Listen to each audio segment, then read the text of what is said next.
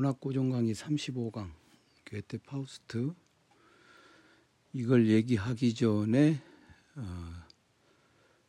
도이치 신헬레니즘, 네오헬레니스무스, 그리고 이탈리아 르네상스 시기 페트라르카의 고전주의, 이런 것에 대해서, 그리고 도이치 로만티크, 낭만주의에 대해서 자잘한 얘기들을 좀 했습니다. 그런 자잘한 얘기들을 바탕으로 해서 파우스트를 읽어보면 파우스트에는 딱 하나의 어떤 사조로 규정할 수 없는 그런 것들이 복합적으로 들어가 있다는 걸 알 수 있죠. 우리가 어떤 작품을 읽을 때, 예를 들어서 발자크의 작품을 읽는다, 디킨스의 작품을 읽는다, 그저 그런 것들은 레알리즘, 사실주의 문학으로 분류를 하는데, 그 안에 들어가 있는 내용은 전반적으로는 사실주의일 수 있어요. 그러나 그 사실주의 문학을 추동해가는, 이끌고 가는 어떤 그런 힘, 그런 힘은 찰스 디킨스의 작품에서 말이죠, 더 나은 세상을 좀 만들어야겠다라고 하는 그런 충동이 바탕이 되어 있죠. 더 나은 세상이라고 하는 것은 실제로 본 적은 없어요. 리얼 스페이스에서 구현된 적은 없습니다만은 머릿속에는 있는 것이니까 아이디어란 영역에서 이상주의적인 그런 충동들이 디킨스라든가 발자크라든가 이런 사람들에게 놓여 있는 것이죠. 항상 그런 관념적인 것과 실제적인 것, 현실적인 것, 이것들 사이에는 항상 긴장이 있을 수밖에 없고, 그런 긴장을 해소하려는 노력이 인간에게는 필연적으로 제기됩니다. 그럴 때 그 노력을 어떤 방향으로 좀 더 많이 하느냐, 현실을 자세하게 묘사하는 쪽으로 간다, 그러면 사실주의일 테고, 이상적인 것들에 대해서, 아이디어란 것들에 대해서 좀 많이 얘기한다, 그러면 관념론인 것이죠.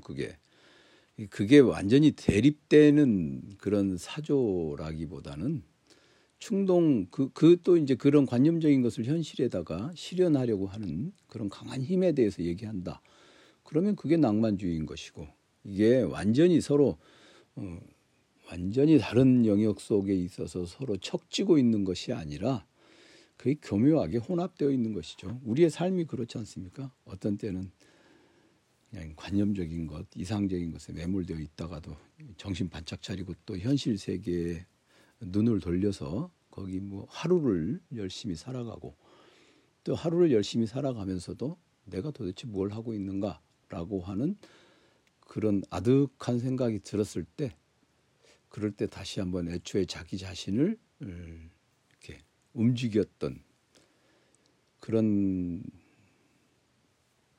이상들, 그런 것들을 또 돌이켜보고 그렇게 하는 것 아니겠습니까? 그런 점에서 낭만주의라든가 또는 사실주의라든가 이런 것들이 서로 대립되고 전혀 다른 권역에 놓여 있다, 그렇게 생각하지는 않아야 하지 않겠나, 그렇게 생각을 해봅니다. 낭만주의는 그리고 이제 그것들을 이제 이상적인 것을 현실적인 것으로 구현하려는, 실현하려는 그런 충동이겠죠. 그런 충동들. 괴테 파우스트는 그런 모든 것들을 다 담고 있다고 생각을 해서 파우스트를 낭만주의적 작품이다라고만 하기도 어렵고, 고전주의 작품이다라고 하기도 어렵고, 또 여기 신도 등장하니까 신학적 작품이다라고도 할 수 있지만 오로지 그것만은 또 아닌 그런 묘한 복합적인 작품이죠. 인생이 복합적이니까 인생의 전반을 다루려고 하는 이 텍스트 자체도 복합적인 것이다, 그렇게 이해하는 것이 좋을 것 같습니다. 파우스트의 구조를 보면 352페이지 1부와 2부로 되어 있는데, 이게 누가 봐도 이 파우스트의 작품이 창작된 그 과정을 쭉 살펴보면은 우어 파우스트라 불리는 것이 있죠. 그때가 1772년에서 75년 사이에 완성했다. 3년 만에 이런 걸 썼다니. 이런 사람들은 보면은 정말 엄청난 그런 사람인 것 같아요. 그리고 괴테 사후 1887년에 출간되었다고 하는데, 또 그리고 파우스트 아인 프라그멘트 초고 단편 아인 프라그멘트라고 불리는 게 1788년에 완성되었고 1790년에 출간되었다. 그리고 이제 파우스트 하나의 비극, 파우스트 아인의 트라게디 또는 파우스트 비극 제1부 파우스트 데어 트라게디 에어스터 타일, 그게 1808년에 출간되었고, 비극 제2부 파우스트 데어 트라게디 쯔바이터 타일, 그게 1832년에 출간되었다. 이런 것들을 뭐 하나하나 다 대조해서 파우스트 단편과 파우스트 비극 제1부와의 차이점, 이런 것들을 따져 묻는 게 이제 문학 연구자들이 하는 것이겠죠. 그리고 또 문헌학자들도 거기에 개입되어서 하는 거겠죠. 문학이라고 하는 것은 제가 예전에 아니라 최근에 이상인 교수가 번역한 아리스토텔레스 시약, 거기에 이상인 교수가 첫머리에 그렇게 써놨더라고요. 아리스토텔레스가 문학이라고 하는 장르를 만들었다. 근데 문학이 뭐냐? 시에 대한 이론적 탐구다. 시에 대한 이론적 탐구, 그러니까 이제 문학 고전 강의는 그럼 그런 시라고 하는 것은 이제 창작 예술을 가리키는 거겠죠. 드라마, 뭐 시, 우리가 오늘날 말하는 좁은 의미에서의 시, 그 다음에 소설, 이런 것들 다 그 이야기겠죠. 이야기에 대한 원리적 탐구, 이야기에 대한 원리적 탐구가 문학인데, 그러면 이야기로 만들어진 것들을 원리적으로 따져 물어서 지금 우리가 하고 있는 게, 이걸 작품이 뭐 우리에게 감동을 준다, 감동을 주지 않는다, 이거는 우리가 알 바 아니고, 파우스트라고 하는 작품이 어떻게 만들어졌고 파우스트의 구조는 어떠하고 그런 것들을 알아내는 것, 이게 이제 문학이겠죠. 문학이라고 하는 것. 그리고 그걸 알아내면 또, 그런데 또 그래요. 그 문학 이론을, 문학을 탐구해서 문학 이론을 알아냈어. 이 작품이 이러이러한 원리를 가지고 쓰여졌구나를 알아냈어. 그럼 그걸 알아낸다고 해서 또 그걸 창작을 잘 할 수 있는 건 아니잖아요. 그러면 제가 뭐 벌써 이렇게 뭐 드라마 하나 썼게요. 제가 그동안 셰익스피어 드라마 그거 읽은 거로 하면 드라마 하나 썼겠습니다. 근데 또 그건 또 아니잖아요. 그러니 창작의 원리를 알아낸다고 해서 창작을 잘 할 수 있는 건 아니죠. 그렇죠? 창작을 잘 할 수 있는 건 아니죠. 과학의 방법론을 잘 알아내는 것이 과학 철학인데, 과학의 방법론을 알아낸다고 해서 과학 탐구자가 되는 건 또 아니잖아요. 그건 또 다른 영역인 것 같아요. 그래서 문학고전 강의, 이거 제가 예전에 강의하고 책으로 써서 지금 해설을 또 하고 있는데, 가끔 그 좌절합니다. 이렇구나. 뭐 파우스트는 이런 원리를 가지고 창작이 되었구나. 이걸 알아낸다고 해서 제가 파우스트 같은 작품을 쓸 수 있는 건 아니니까 결국 뒷북치는 거죠, 이게. 해가 진 다음에 미네르바의 올빼미는 해가 진다, 황혼에 날아오른다. 철학자들이 그러지 않습니까? 그럼 철학자의 임무가 그거라고 해결이 말하는 것인데, 저는 그래서 어쩔 수 없이 창작을 할 수 있는 사람은 아니고 철학 연구자일 수밖에 없는 것 같아요. 뒷북을 치는 사람. 포스트 드러머죠. 뒷북. 스스로를 한심하게 여기고 그냥 훌륭한 창작 예술인들의 이 창작물을 열심히 읽는 것으로 이번 생은 여기까지 하기로 하겠습니다. 자, 파우스트는 천상의 서곡에 이어 제1부 그리고 제5막으로 이루어진 제2부로 구성되어 있다. 천상의 서곡 중요합니다. 프롤로그 인 힘멜, 천상에 있는 서곡. 천상의 서곡은 제목 그대로 천상에서 벌어지는 사건을 다루죠. 제가 여기 써놓은 거죠. 욥기의 서사에서 땅에서 일어난 일과 하늘에서 일어난 일이 번갈아 이렇게 나타났지 않습니까? 그런 것처럼 천상의 서곡인데, 그런데 욥기에서는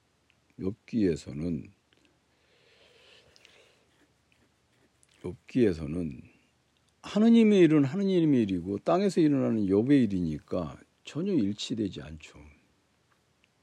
그런데 괴테가 얘기하는 건 좀 다릅니다.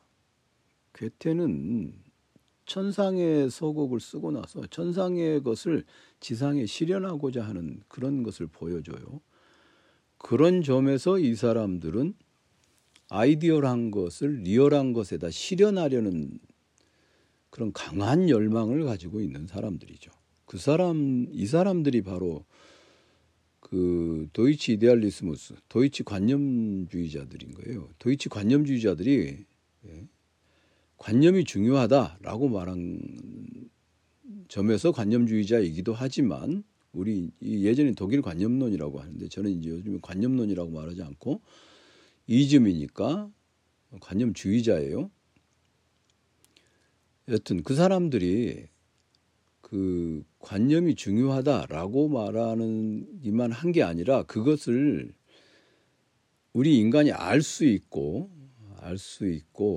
그 다음에 그것을 현실 세계에 실현할 수 있다고 주장하는 사람이에요. 그리고 실현하려고 하는 사람들이고, 그런 점에서는 이 피테나 쉘링은 좀 아닌 것 같기도 한데, 어쨌든 피테나 쉘링이나 이 헤겔이나 또는 괴테나 이런 사람들은 절대적 관념주의자들이죠. 절대적이라고 하는 것은 이렇게 이해를 하시면 돼요. 현실에다 실현하고자 리얼 스페이스로 가져오려는 사람들이다. 아이디얼한 것들을 리얼 스페이스로 가져오려고 하는 사람이다. 그걸 절대적인라고 이해를 하시면 돼요. 이거는 독일 관념론, 그러니까 이 싱글 코테이션 달아서 이른바 독일 관념론에 관한 얘기를 하면서 이해해야 되는 부분이 있습니다. 파우스트가 그런 점에서는 프롤로그 임 힘멜, 천상의 서곡이라고 하는 것도 그렇죠. 파우스트 서곡은 천상에서 신과 메피스토펠레스가 파우스트에 대해 이야기를 나누는 것입니다. 딱 욥기의 구조죠.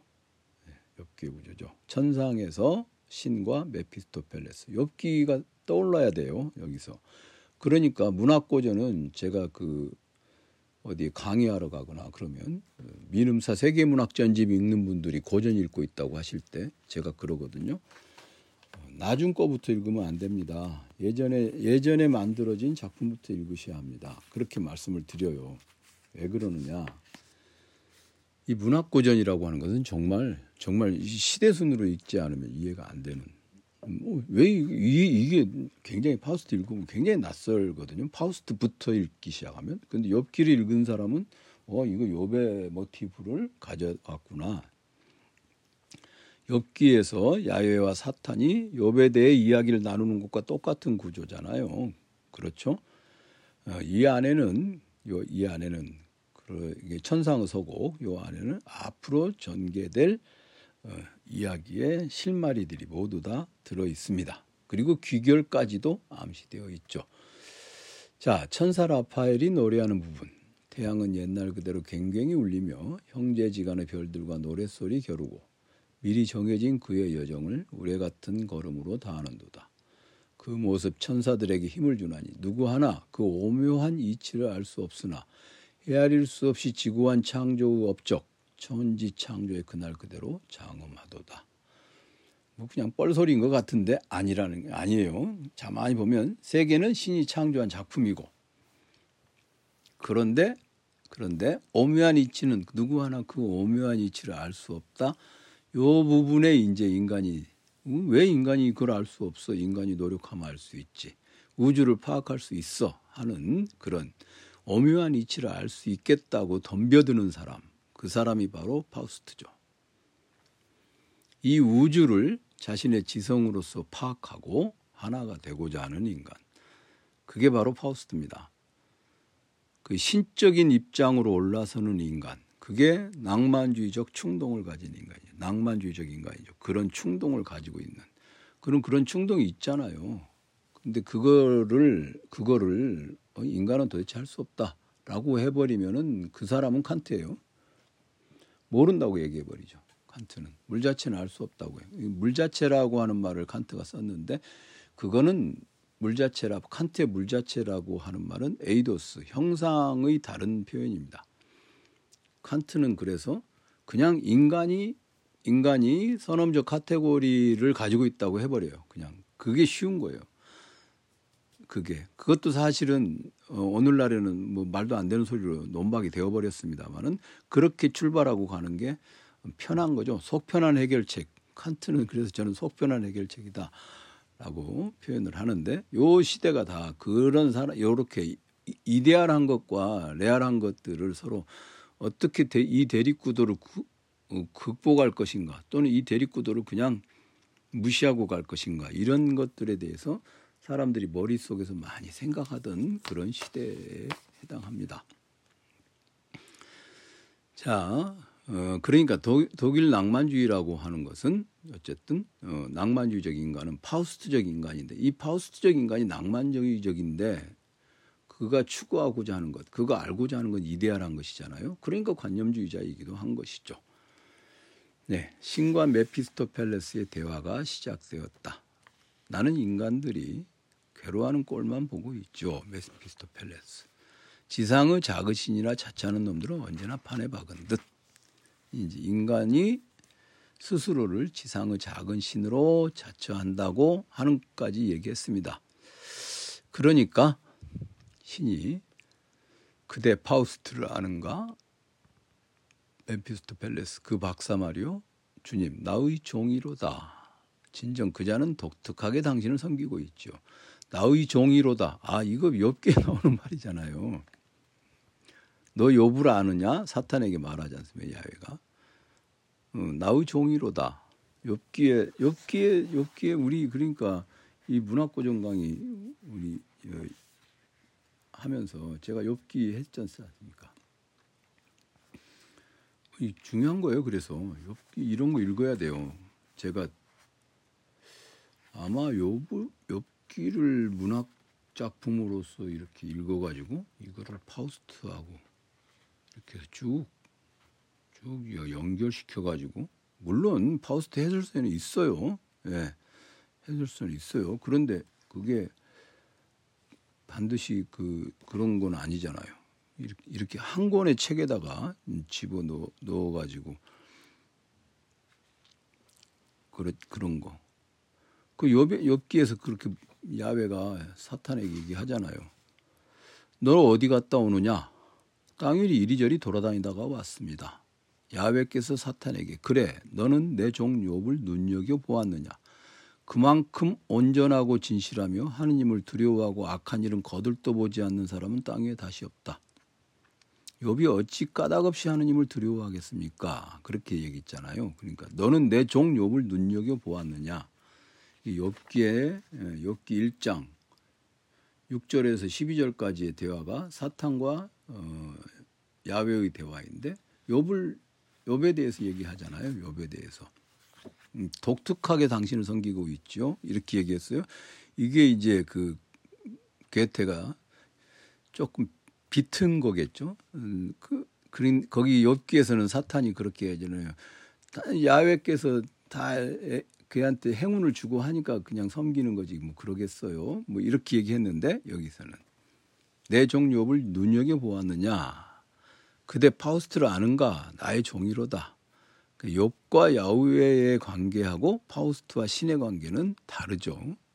그리고 메피스토펠레스는 그것을 알고 있고 그래서 독특하게 당신을 섬기고 있지요 라고 말해주고 있습니다. 이 독특하게라고 하는 게 이제 욥하고 파우스트는 다르다는 것이고 그자는 독특하게 당신을 섬기고 있죠. 그 바보가 마시고 먹는 건 지상의 것이 아닌가 싶소이다.